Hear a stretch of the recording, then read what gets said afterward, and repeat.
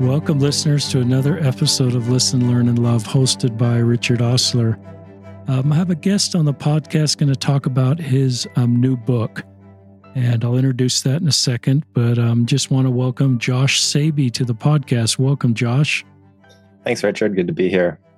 Josh is a documentary filmmaker and writer, and he's won various awards, including one of his recent films, American Tragedy, won Best Documentary at the Boston Film Festival and among the top 20 most watched documentaries on Amazon. Josh and his wife live in Idaho, and they have two boys. And the book we're going to talk about is Ollie the Iraqi. And is that okay for an introduction? Yeah, that's great. Before we talk about your novel, just tell our listeners, you're a BYU literature graduate. Just tell our listeners a little bit, because some people may be interested in that career, younger listeners, and wondering how that worked for you. Do you want to tell a little bit of your personal story? I don't know if I talked to you at age 18, you said, this is what I'm going to do and be a filmmaker if it came later. And just any advice you have for people thinking about that as a career, filmmaker and writer. Yeah, so I went to BYU and graduated in English literature. I went into the job force, sort of. I followed my wife around. She went and got her master's and PhD, and I was writing some blogs. I wrote on a variety of. I got published around different places. Federalist. I tried to get published in like New York Times and things like that. Cool. Made a few places that I got published. And then I got a few gigs where I was just, doing sort of blog content, but it was not at all the sort of writing that I would like doing for long term. So I sort of pivoted. I realized that, a lot of people are watching what they used to read. And when I went into the film world, I was able to do more of what I wanted to do, the kind of stories I wanted to tell. And so I actually just started making my own documentary, and I worked with my mom on it. It was one that she had actually come up with. She wanted to tell the story of sort of the holes in the mental health system in our country. And so we just bought a camera and made a movie. And that was sort of my master's degree. I just learned everything, how to edit, how to film, and, made all the mistakes, but we did all right with it. It won a couple awards and got on Canopy. Got distributed on Canopy. And then after that, I knew what I was doing. And so we started, we've now made quite a few documentaries. I've worked with different people. I've made a couple more with my mom. I've made some with my wife. We've done some long, some short, variety of different films, and working on our first feature right now, which is going to be sort of the dissertation for my wife. She's getting her PhD in literature. Wow. But she got permission to do a non-traditional dissertation, and we're making a movie which is retelling, the story of Job. But I guess I should say one more thing that's interesting. We have a new film out right now that was just screened by MWEG, or Mormon Women for Ethical Government, in a variety of places. It's been screened actually all over the world. It's called The Abortion Talks, which is kind of a scary title, particularly in different communities. But it is an amazing story that we learned about in Boston. There were shootings at abortion clinics in Boston, and as a result, there was this, John Sabey was arrested in this huge lawsuit that took place around that. But underneath all of that, there were these 6 leaders. So there's 3 pro-life and 3 pro-choice leaders that met together secretly, and they met together for 6 years secretly, and ultimately became deep friends, even across this really vast divide. And so it's a really remarkable story that we just released last year. That's cool. Yeah. I was beginning to watch a movie on a plane that I think was Steven Spielberg's story. That I just watched it through being a teenager. And I think, and maybe you can make sure I'm talking about the right movie. And I recognize, if I'm thinking it was Steven Spielberg, just the voices as he was a teenager pursuing his passion, that were maybe pointing out all the reasons why this wasn't a good idea.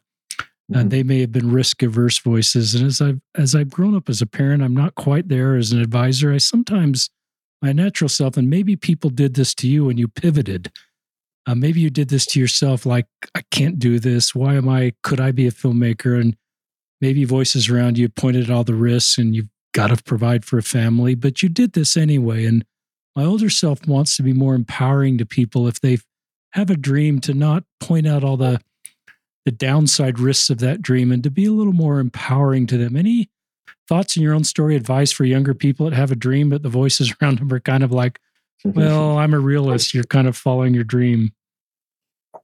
Yeah, that's a hard question because there's a reality to it. There's a lot of people that want to be filmmakers or writers that never really catch a break. Yeah, true. And that's the reality. And there are people that get really lucky, get to know the right people. So much is who you know and how you get connected. I've been pretty lucky in just running into the right people, the right stories at the right time. There's just a fair amount of luck in that.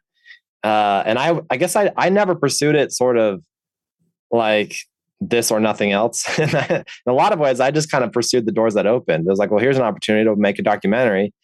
And I wasn't scared to go through it in the sense of, I don't know, I'm not a very cautious person. And I was like, sure, Mom, let's make a documentary, and bought a camera, and I actually bought a computer, and, there was an investment there, and then an investment of time, and we just made it. And I made all the mistakes, like really, they got all the wrong lenses. I got a good camera and a bad lens, which is the opposite of what you should do. So if you're going to film, get a good lens and a bad camera, you'll get something better. But anyways, in lighting, I got bad lights. And again, that's probably more important than your camera. So I did everything backwards, but I learned it all in the process. And I still ended up with something, something that wasn't nothing. I ended up with a documentary that got me the next step. So I don't know. I think it could have ended up differently, but I wasn't totally set on like this or bust. It's never really how I pursued, because I kept writing. I kept doing other things. I just my whole life, I think I've just kind of gone through doors that opened to me and that interested me. And, I ended up here. I think there's other people that really have a passion and want to do something, and doors tend to open for them. So that wasn't my story. I wasn't like, I'm going to do this or nothing. And, I think if I was that way, probably doors would have opened, but maybe not. There's a lot of people that just don't catch a break, and that's a reality. It's a great answer, Josh. It's kind of a simple answer in a way. You didn't make a real complicated formula here.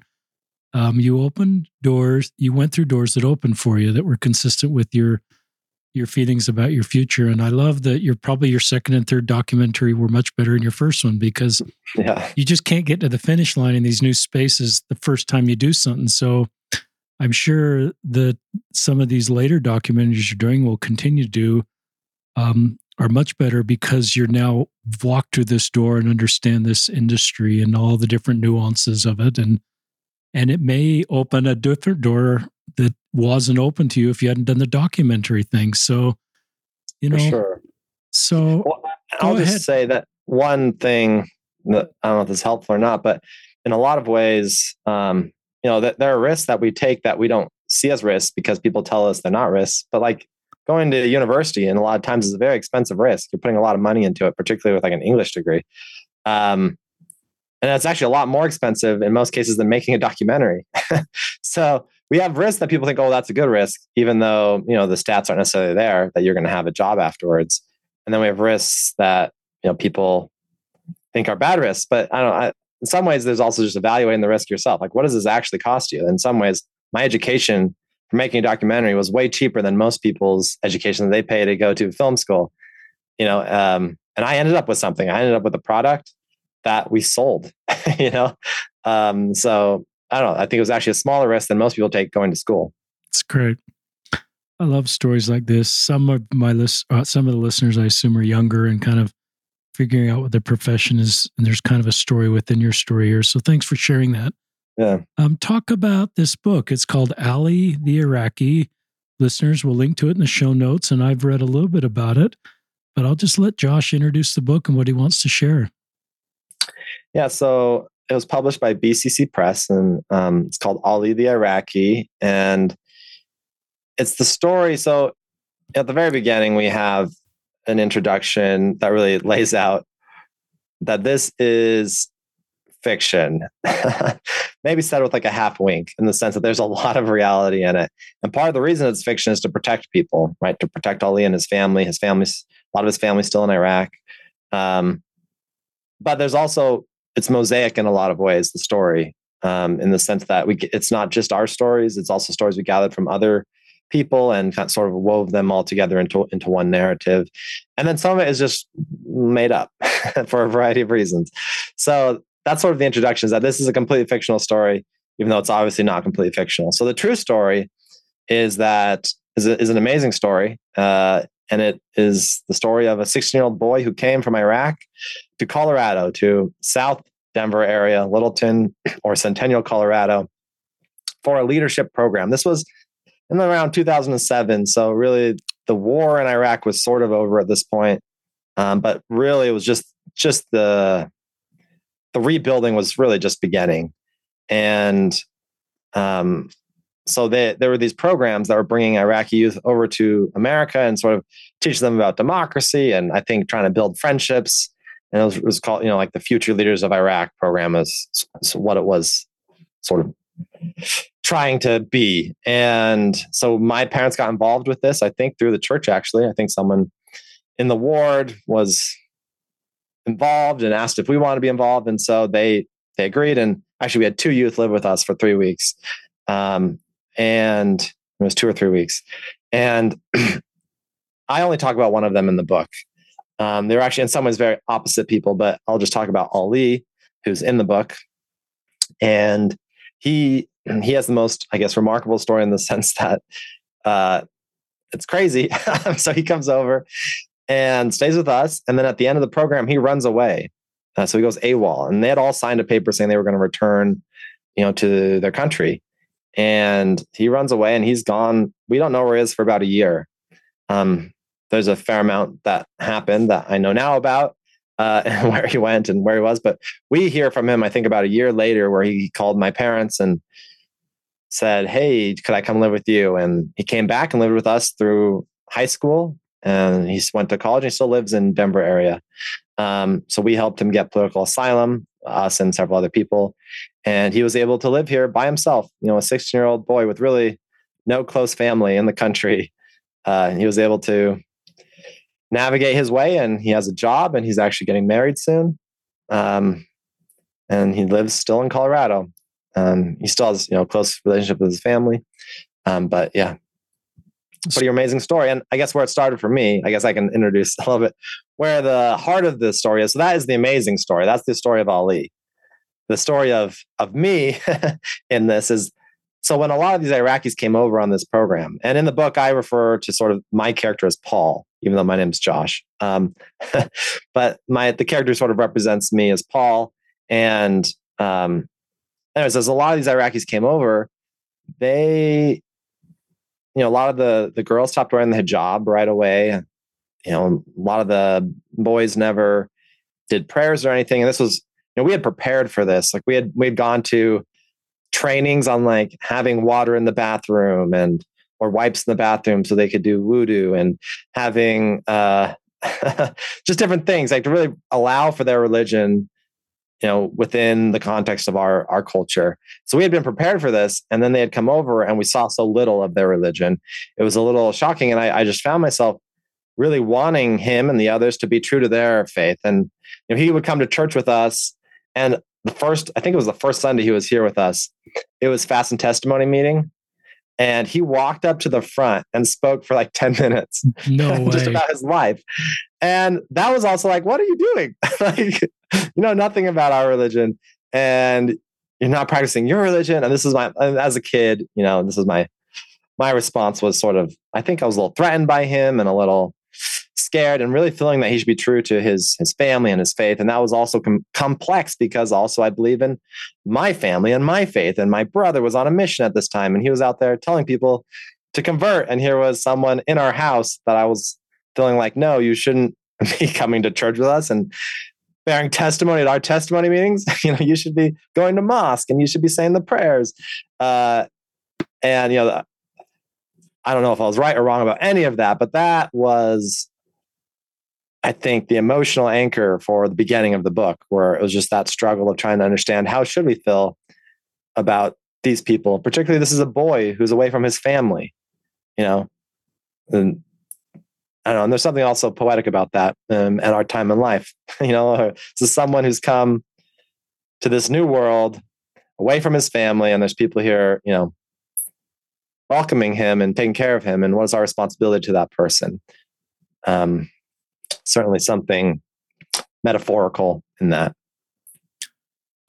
Yeah, keep sharing. You could either just keep sharing, or you could. It seems, or you could answer this question: why? I think most Latter-day Saint, you're in your teens at this point. 17, I was about the same age as Ollie. I was maybe half a year or a year older. I don't know this, but I think most Latter-day Saint teens that are active in their faith would, because of kind of our missionary emphasis, would say this is an opportunity to convert Ali to Latter-day Saint. And this is sort of the first step. He bore testimony, but your sort of natural instinct was, I want him to stay true to his faith. And maybe it's because you felt like he was in a new, any idea of why you felt that way? No one told you to felt that way, but it's just kind of how you're wired, Josh. Yeah, I can talk a little bit about that. And I'll just say it wasn't just me. I know my mom had similar feelings about the girls who had stopped wearing the hijab. I think part of it is like, we know that they have family back in Iraq, and we don't know what all of their family situation is. Like, we had one boy who stayed with us who was really not religious at all. But Ali's family was very religious. And a lot of these girls had families that were very religious. And I think part of it was feeling that, like, we're hosting this child who has a family that has a faith, and we're not going to try to, get in the way of that. We're going to try to preserve that. Like, you would sort of want if you sent your child off to somewhere to be, and they stopped any of the sort of the stricture, pulling any of the strictures of the faith, you'd probably be grateful if someone felt like, well, hey, you're here for a time and you don't have the structures you used to have, but let's not just forget everything. Let's, be a little more careful about what we throw aside. And, I think that was part of it, was a feeling of responsibility to these families. I think part of it was less admirable, was more like, hey, this is my faith and my family and my country. And, just, I don't know. I think there was a bit of that. And then I think there's also just a deep respect for this old faith, this really old and beautiful faith. I remember having this thought once, like, what would happen if we converted the whole Muslim world, right? And this is in the book, it talks about this, who would really be converted there, right? Like, ultimately, we would be assimilated into the faith, right? Like, because their culture is so big and so strong, and we're so small in comparison, that it's sort of like what happened to Christianity with Rome. Like, Rome became Christian, but in a lot of ways, Christianity became Rome, right? And that's what would happen, right? If you converted the whole Muslim world, in a lot of ways, we would become Muslim instead of, their culture wouldn't just disappear and be subsumed by ours, which is, in some ways much newer and younger and, less deep. I think we have a deep, wonderful culture. But I just remember having that thought, and I don't know where that took me. But I think the part of this book was just a struggle to really deal with that, to really think through how should we feel about these other faiths. And they also have the same sort of thoughts about us, actually. There's a fair amount of writing and discussion within Islam about other prophets, about prophets of other religions. And that they might not be completely, and within our religion, we have the same thoughts, that they might not be completely unprophetic, right? That they might have some divinity. They have some of that within their religion, and we have some of that within ours, where we sort of allow for this idea that there could be other prophets out there that aren't exactly, the restoration prophets, but they're not prophets. and so that sort of goes both ways with both religions. That's interesting. In a lot of ways, the religions mirror each other. I mean, it's been a long time that people have been drawing connections between Muslims and Mormons. Obviously, there's dramatic differences. One of the main ones is the hierarchy. We have a very strong hierarchy and unity of faith in a way where we have these structures and, we still have a modern prophet, whereas Islam doesn't have that in a lot of ways. They don't have a pope. They don't have a prophet. They don't have those hierarchies. So they're in some ways a much more diverse faith. Yeah. Keep sharing what's in the book, or just, what the core of the book is and what your hopes are that readers will get from the book, or changes that perhaps Latter-day Saints might consider in their own lives after reading the book. Anywhere you want to go. Yeah. Well, it actually might be worth if I read a few sections. Would that be interesting to you? That's great. Please. Okay, just 1 second. Maybe I can just read from the introduction just to give a sense for what this book is. You should know that Ali is a real person. He's the co-author of this book and an invaluable asset in writing something this heavy with history. But we are using a fake last name to protect him and his family. He came to America from Basra as a member of the U.S. initiative to help educate the future leaders of Iraq. Ali lived with my family while he was here, but ran away the night before he was supposed to return to Iraq. He disappeared for a time, but came back to us a year later and stayed until he obtained political asylum and graduated from high school. We call each other brother, and he calls my parents mother and father. There's always been an understanding that he has another family, another home. While Ali is a real person, the story we have written cannot be classified as anything but fiction. Nothing about it is completely true. It is built out of the stories he will tell me late at night, from stories we gathered from other members of the Iraqi leadership program, and from my own imagination. If anything, it is a compilation of many stories. Today, as I write this, it has become very hard for me to separate truth from the story we have written. In many cases, I no longer know what has been invented and what is simply relayed. And for this reason, more than any other, I must say again that this is fiction. I emphasize this for my sake, for the reader's sake, and for Ali's sake. You should also know that I have remained very close to Ali, and we speak together often about his childhood. He enjoys the conversation and says it brings him a certain consolation to recall those times, and is grateful for the occasion to remember. He lives in Denver now and usually joins my family for the holidays. When Ali read this book soon after its initial completion, it was on a summer evening, and the air had become very pleasant. I met him at his friend's place. He was very polite and told me it was wonderful I had completed a novel. We made it partway through the novel that night and planned to pick up where we had left off the next morning. It was late by the time he showed me the large brown couch where I would sleep. I woke up early and bought some croissant sandwiches at the bakery down the street, one for me, Ali, and his friend. After we finished eating, I read aloud, and Ali suggested a few revisions, and I was obliged to change anything he might want. I felt the need to preserve whatever remnants of truth existed. Later, he asked me why I had changed so much of the story. I only shrugged and said that the difference between nonfiction and fiction is not so much in the result as in the attempt. The first tries to draw out of life the aesthetics and dignity of the story, and the latter bestows those blessings upon it. In the end, Ali seemed to understand why I had done what I had done, or he was too polite to say otherwise. So we began the long process of editing the book together. To this day, Ali remains amused by some of the characters I've created and some of the events undergone by a protagonist bearing his name and circumstance. But he is generous enough to tell me he loves the story. At some point, we talk about changing the protagonist's name from Ali to Amir or Omar. But we both agree that there is something special in the name Ali. Perhaps it was the three letters, the double syllable, the way it sounds like a human breath, the rising A and the falling Li, a tide like the coming and going of bodies across the earth. Much of the story I have only guessed at, as it was only told to me by proximity. And like life, there are too many stories and too many other stories to ever straighten them all out. To tell one is to break another. If this is an art form, it is mosaic in nature. And this method of storytelling I take from another book, a book of special importance to this present work, 1,000 Nights and a Night, often shortened to The Nights, or Arabian Nights. I remember when I first held the book and ran my fingers across the gold lettering. It was meant to look old like the stories inside. I did not know how much it would guide this work, each story buried in the others, like trinkets in an old sandbox that new children now play in, run their pudgy fingers through, and like dreams they make of each discovery plot. We will only paint for you our stories as we see them now, how we have come to know them and live them and remember them. Sometimes the stories we care about the most, our own and of those we love, are never told to us, and so we tell them like Scheherazade in broken pieces. The first volume of the Nights is full of characters like the Calendars or the Three Ladies or the slave Ryan, who are saved by relating a story. But to Scheherazade, it is the breaking of a story that saves her. In the same way, this is Ali's story, and in the breaking of it, my own.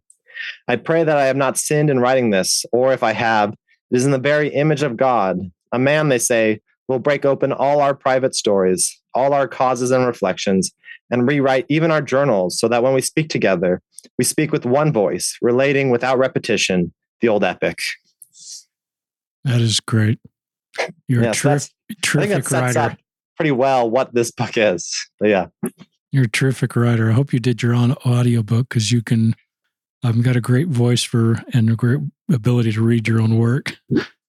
So. Oh, thanks. I didn't, but we do have an audiobook.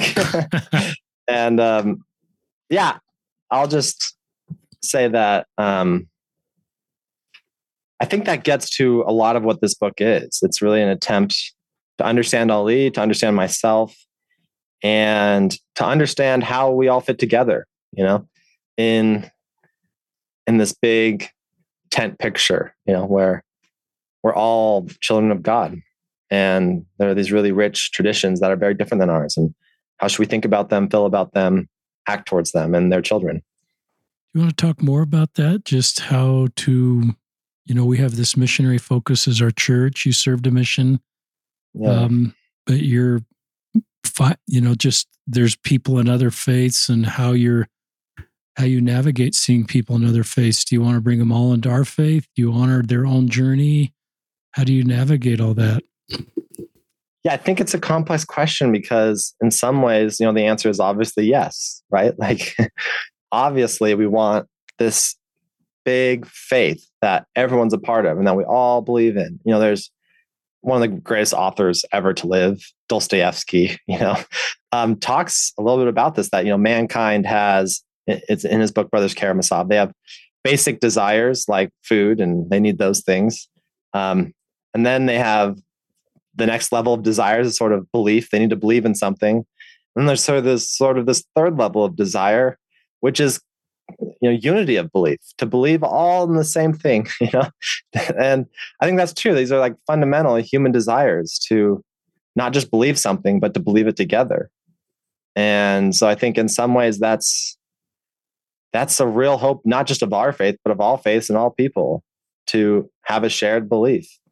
And then at the same time, there's this real tragedy of if that were actualized here on this earth, right? If tomorrow, suddenly everyone were just converted because Elder Smith was an amazing missionary, went out and converted the whole world, suddenly there'd be this loss of all of this rich traditions and all of these other faiths. And maybe it wouldn't be a wholesale loss. Maybe we'd be able to incorporate them in different ways. But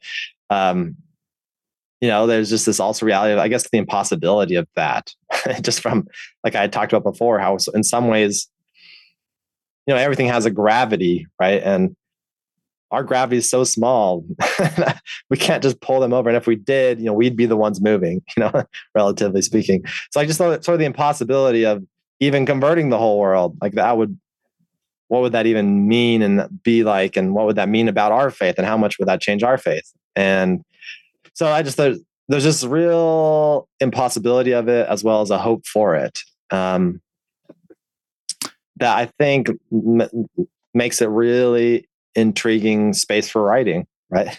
And for writing a novel where you have this really deep question and desire that sort of sit in conflict and generate, I think, beauty, a literary beauty, as well as, just dynamic characters and everything. So I think it was a really good split space for starting a novel that isn't exploring these issues from a really cerebral place, but from a lived experience, trying to put characters in situations where they're encountering these questions and living them. I love the principles you're sharing. And, my own story's been a journey in this space. I remember back to when I was in a church assignment in a YSA ward, we had several join the church, and I felt pretty confident that that was the right path. But there was one young man in particular that he's meeting with missionaries. He was attending church. He was doing everything we asked him to do, but including prayer. And he came back to us and said, I feel impressed to stay Catholic. And I sat with that for a while. And then I felt impressed to honor his personal revelation, even though I felt and hoped that he'd become Latter-day Saint, because it's certainly blessed my life and I want that for others. But I recognize that I may not know God's will for every one of his children. And he seems pretty comfortable with most of his children being outside our faith. So I felt impressed to honor his agency and just say, I'll be your friend. I accept your decision. I'm not going to give you a new homework list to get you to find the answer I thought you'd find. And that's just the way I navigated it. So the church is true for me, but I recognize it may not be everybody's path. You recognize it wasn't Ali's path. It's certainly at that time when he was in a highly transitional stage. And you just honor that. And I think we as Latter-day Saints may be at more peace with people being in other faiths because we have this big picture, 40,000 foot level view of the plan of salvation and the pre-earth life and why we're here and the post-earth life. And so maybe we should be at more peace with and seeing good in other religions. I love S. Michael Wilcox, who coined the term, or at least has used it, maybe didn't coin it, holy envy, where I, as a Latter-day Saint, see beauty in other religions, and that is not threatening to me. And he also talked about a fixed-foot compass. This is S. Michael Wilcox, whereas a Latter-day Saint, I can have a compass that has two legs, listeners, where one's fixed, and then one reaches way out. It's probably a drawing compass, a graphic compass. But some of us intuitively want to keep our fixed foot fixed and the next foot right next to us. But some, like you, Josh, seem to be really comfortable leaning that other foot out and seeing all the good in the world that comes potentially from other religions and how other religions are blessing individual lives and what we can learn from other religions, even in our own faith tradition, and not find that threatening. And I'll send it back to you just with those kind of thoughts. Well, yeah, I think so. Again, I think I was surprised by the feelings, right? And I was very converted member of the church. I wasn't like struggling with testimony or wondering which church is true or something like that. Like that wasn't the process I was going through. I wasn't, struggling with some issue within the church. I think I was surprised to feel this real desire that this person be true to his faith. And I think part of it is I think I'm a pretty loyal person, and it feels like, you should be loyal to family and faith, when you're in a different country.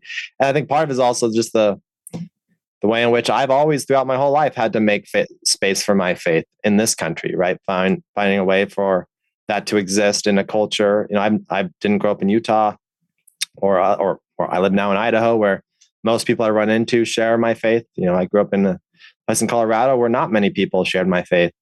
Like no one on my sports teams and not many people in my high school. And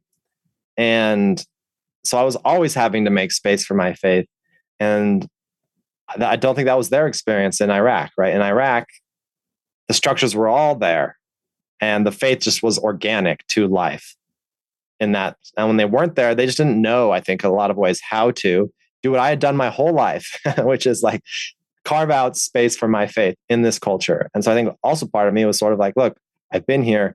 I know how to have faith exist in this culture. And so I think there's part of that too, where it's like, no, it can exist. I know it's going to take some like intentionality that it didn't used to, but it can and should. And I think that was part of how I felt at the time. A few other moments in the book that are interesting. I explored in some ways with how our faiths interact. There are ways in which we have borrowed heavily from other faiths before us, from our hymn book, to the Christus that we have now as the symbol of our church, right? In a lot of ways, is taken from other faiths. And a lot of that we don't even know about or aren't even aware of oftentimes. So like in some ways, interfaith is just the reality of existence in our faith, that we have these other faiths, from their like atonement theory to all sorts of different things that we've really borrowed from heavily. And so we're already interfaith, right? Like that's just the way we exist in the world and in faith groups. And in some ways we help each other and protect and save each other, even without knowing. And so one of those ways I explored that is the character Paul gives the character Ali a Book of Mormon when he's leaving. And Ali runs away, as we know, and he ends up in Boulder in the mountains, and it's cold at night and it's raining, and he uses the Book of Mormon to light a fire, right? And in a way, the Book of Mormon saves him, right? Like, right? The physical aspect of the faith, ends up being a salvific effect. It has a salvific effect on him. And I wanted that. That was one of the, I think, more poetic moments that I was trying to explore some aspects of this.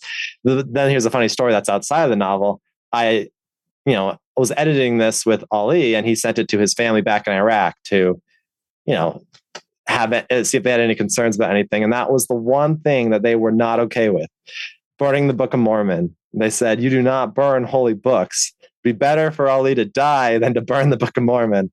And it was funny because I was the member of the church who had written the burning of the Book of Mormon, and yet it was these Muslims back in Iraq that were not okay with a Book of Mormon being burned.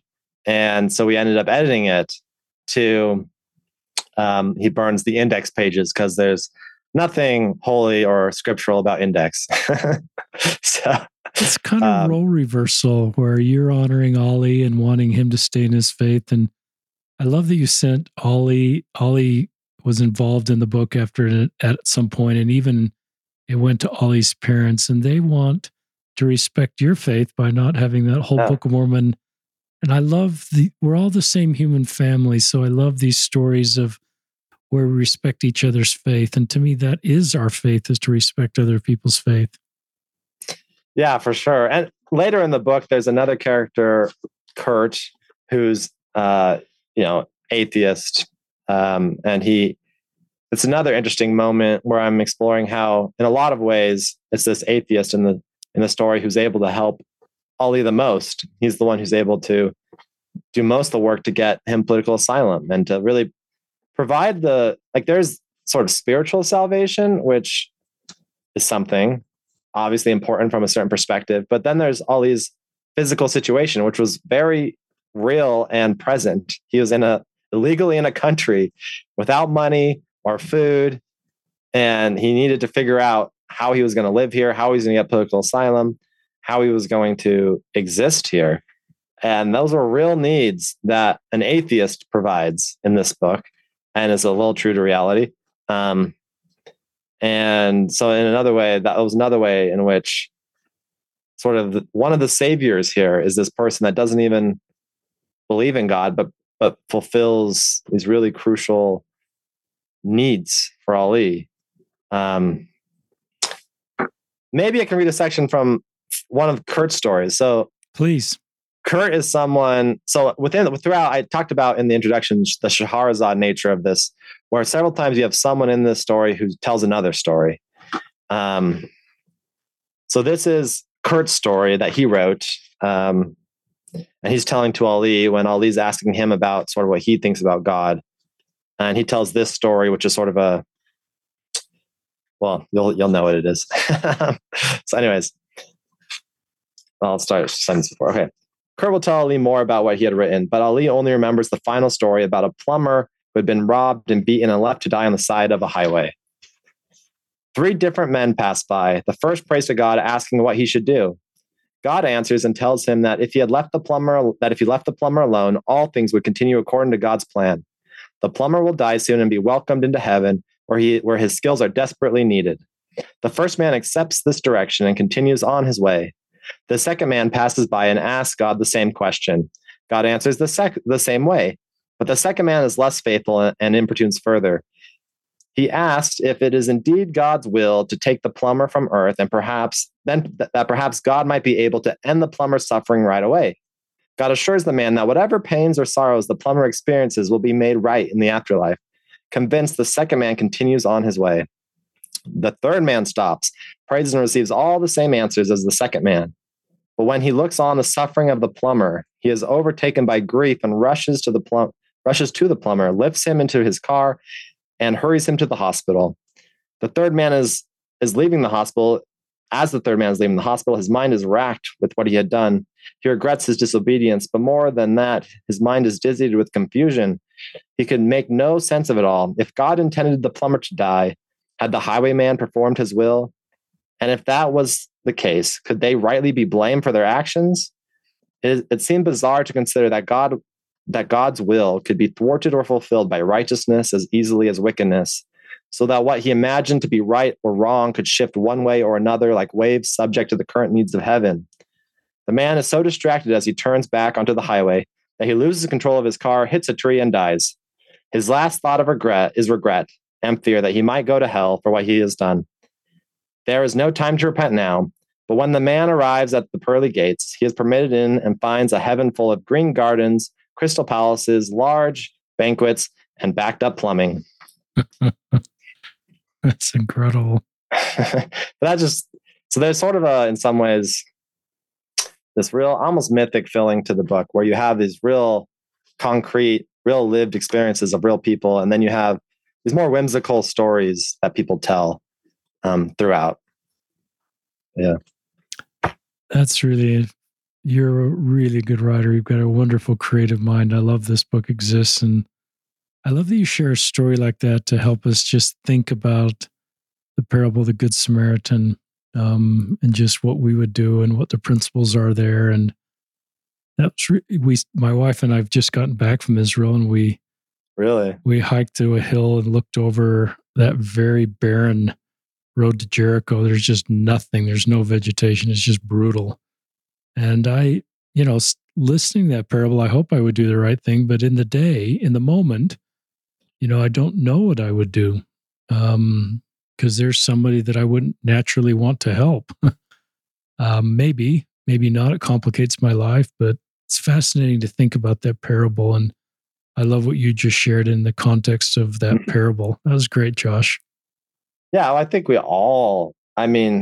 there's these stories that Jesus tells that in some ways I think are supposed to feel just impossible, right? Like we all come across people that obviously need so much help, and just the amount of help is overwhelming, right? It's just like, I was just in San Francisco the other day for our film. Actually, it was being screened at Glide Memorial Church in San Francisco, big old important church in San Francisco, and they've had a lot of problems with drug use there.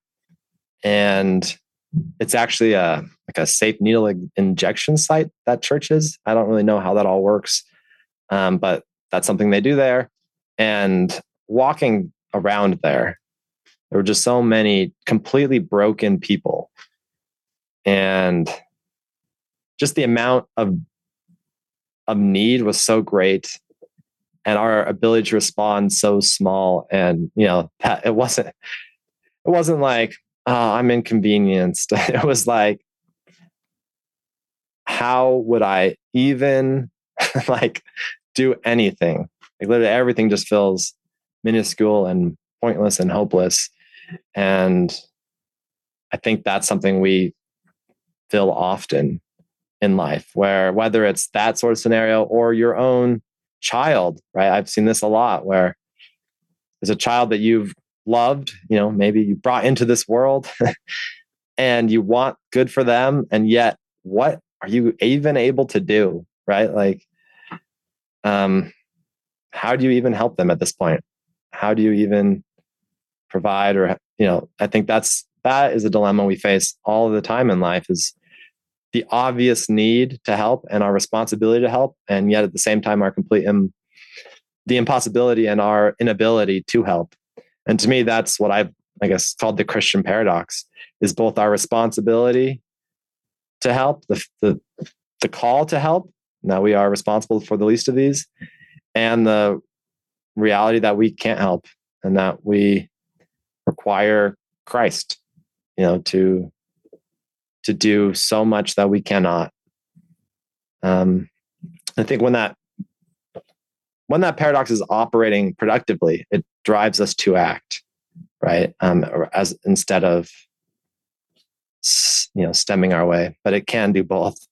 But I think when that paradox is operating correctly, it pushes us forward, knowing that Christ is behind us, or with us, or in front of us, or maybe all around us, and is providing the help now through us and beyond us. It's great. So when I think about that church, that it exists in the middle of that area, seems to be without just a huge need, and seems to be responding to everybody with as best it can. I think sometimes listeners, Patrick Mason wrote a book. I can't remember the title of it, but he talked about in the middle of a town, there's a central garden, and everybody brings their expertise to the central garden, and how he compared that to different faiths that Latter-day Saints bring. We could just work our own garden on the corner of town, but we accomplish more good when we come into the central garden and bring all of our expertise in the center. We still perhaps have our own gardens. That's okay. But we bless the most lives when we work together in that central garden with all the expertise from our different faiths in an interfaith way to lift the burdens of others. And I love that visual imagery I love gardens because they produce things that help people. And I love just that, it's back to holy envy. And I think of all the need that you just described in San Francisco.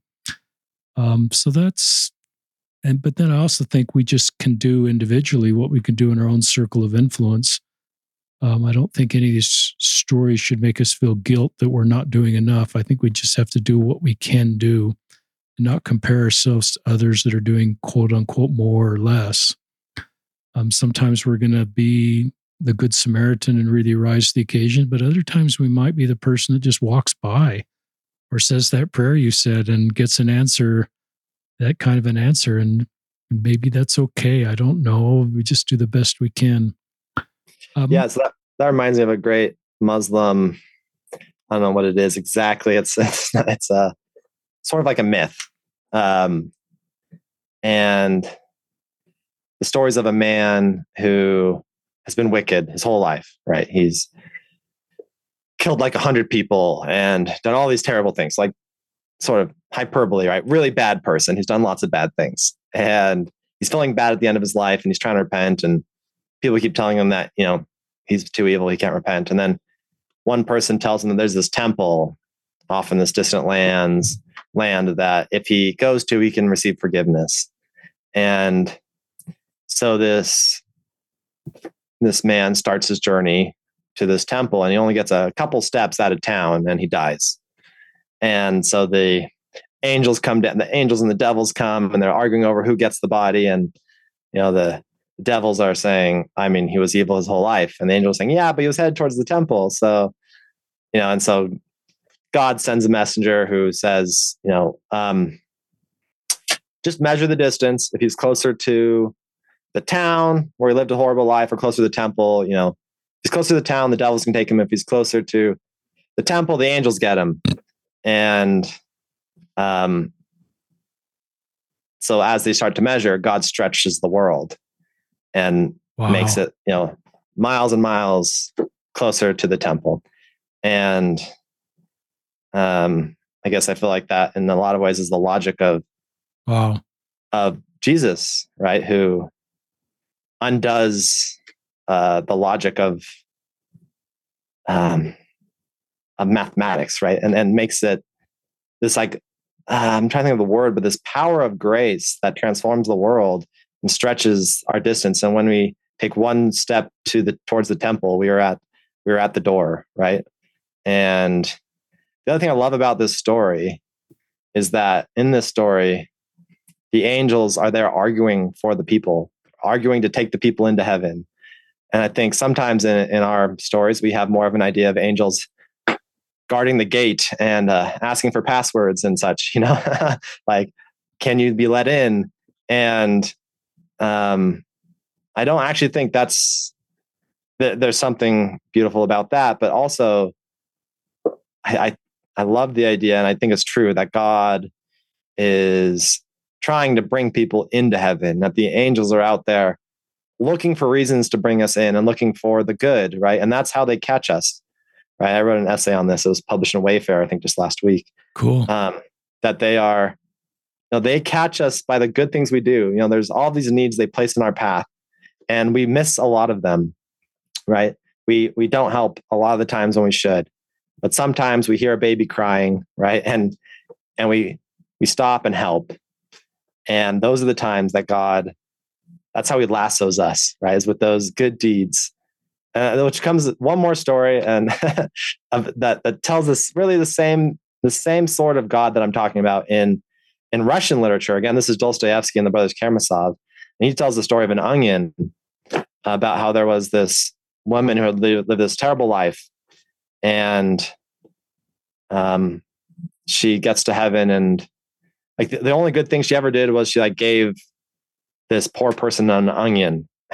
She shared an onion with someone, and that was her one good deed. And so she's up in heaven, and the angels are again arguing for her, saying well, she did this good deed, so maybe she can come to heaven. And so then God says, well, what you can do is you can hold down an onion, because she's now down in purgatory or hell. I'm not exactly sure where she is in this cosmology, but so they hold down an onion, and if you can lift her up with the onion, then she can come to heaven. And so they reach down with the onion and they're trying to pull her up, and other people around her are grabbing onto her to try to come up to heaven. And she says, no, it's my onion, and kicks them off, and then it breaks and they fall. So it has more of a Russian sad ending. But the idea is the same, which is that God reaching out with our goodness, right? Finding those good deeds and saying, yes, that was an onion, right? That was an onion. And I'm going to bring you to heaven with that. I think that's how God often reaches out to us, is with the good we do, and then tries to use that to pull us even closer to heaven. It's really cool. I wrote down a phrase you said, a sentence, power of grace that stretches the world. What a beautiful visual imagery, and that story that communicates that. You have a gift, Josh. You have this, real wonderful principle-based approach, but you have the gift of putting words to that in this book, and also with your filmmaking. So listeners will link to Josh's book. We'll also link to the Wayfair article he just mentioned, essay, in the show notes. You can check out that. Anything else you'd just like to share in closing, Josh? Oh, it's been great. I do hope that people will check out the book. I do think it's been how many years now? I don't know, maybe 12 years in writing this book. I started it as an undergrad at BYU, and I've just been chipping away at it at different times. And I think there's something valuable in it. I think it's something that is unique in the sense that it's open and exploratory and creative and beautiful. I think it's well written. But it's also faithful to my faith as well as to Ali's faith. And, I'm not sure that's that common in the literary world, but, True. I think that is what exists in this book. And in a lot of ways, I've poured a lot of my heart into it. So I hope people, if they're looking for a good read, I do think it's a good read. And I hope they would at least give it a try. And it will be available on Audible. I know a lot of people don't read books anymore. I have a hard time reading books. I mostly listen, so it will be available on Audible for people to listen to, which is, I think, good, because it's hard for me to read books. It's hard to find time to sit and read. I should do more of that. But. It's hard to find time. Thank you, Josh Sabey. It's really been, I love meeting people, listeners, for the first time and kind of hearing their stories and connect. I don't know much I haven't talked to many people that are documentary filmmakers. We've done more writers, but I love you just, following your creative talents. And that road, for those of you that are creative, sometimes has less, it's more wide open than some of the other paths that professionally people choose. So I love that you're making this work and walking through doors. And some of you that are listening are immensely talented creatively, but not quite sure how to make that work. And don't write your story just like Josh. I like these sort of stories, you got to write your own story, but take the principles that Josh shared at the first part of this podcast and write your own story professionally. And then I love books like this, Ali the Iraqi. And when I read a book like this, listeners, the stories cause me to reflect on real life experiences in my circle and what are the principles and what thoughts and ideas come into my mind that I can use to improve relationships and reduce divisiveness and find more peace in the world. This is a book that is like that. And I'm drawn to content that sort of gets my creative juices that are probably more limited than some, because I'm very analytical and my skills are more in the business analytical space, but it helps me to sort of get that side of my brain going and what can I do. So thank you for your work, Josh. Really great to have you on the podcast. Thanks, Richard. Really appreciate your time and for all the listeners for listening. So Josh Sabey and Richard Oster signing off. Check out the show notes for a link to the book and also this Wayfarer essay. Signing off another episode of Listen, Learn, and Love.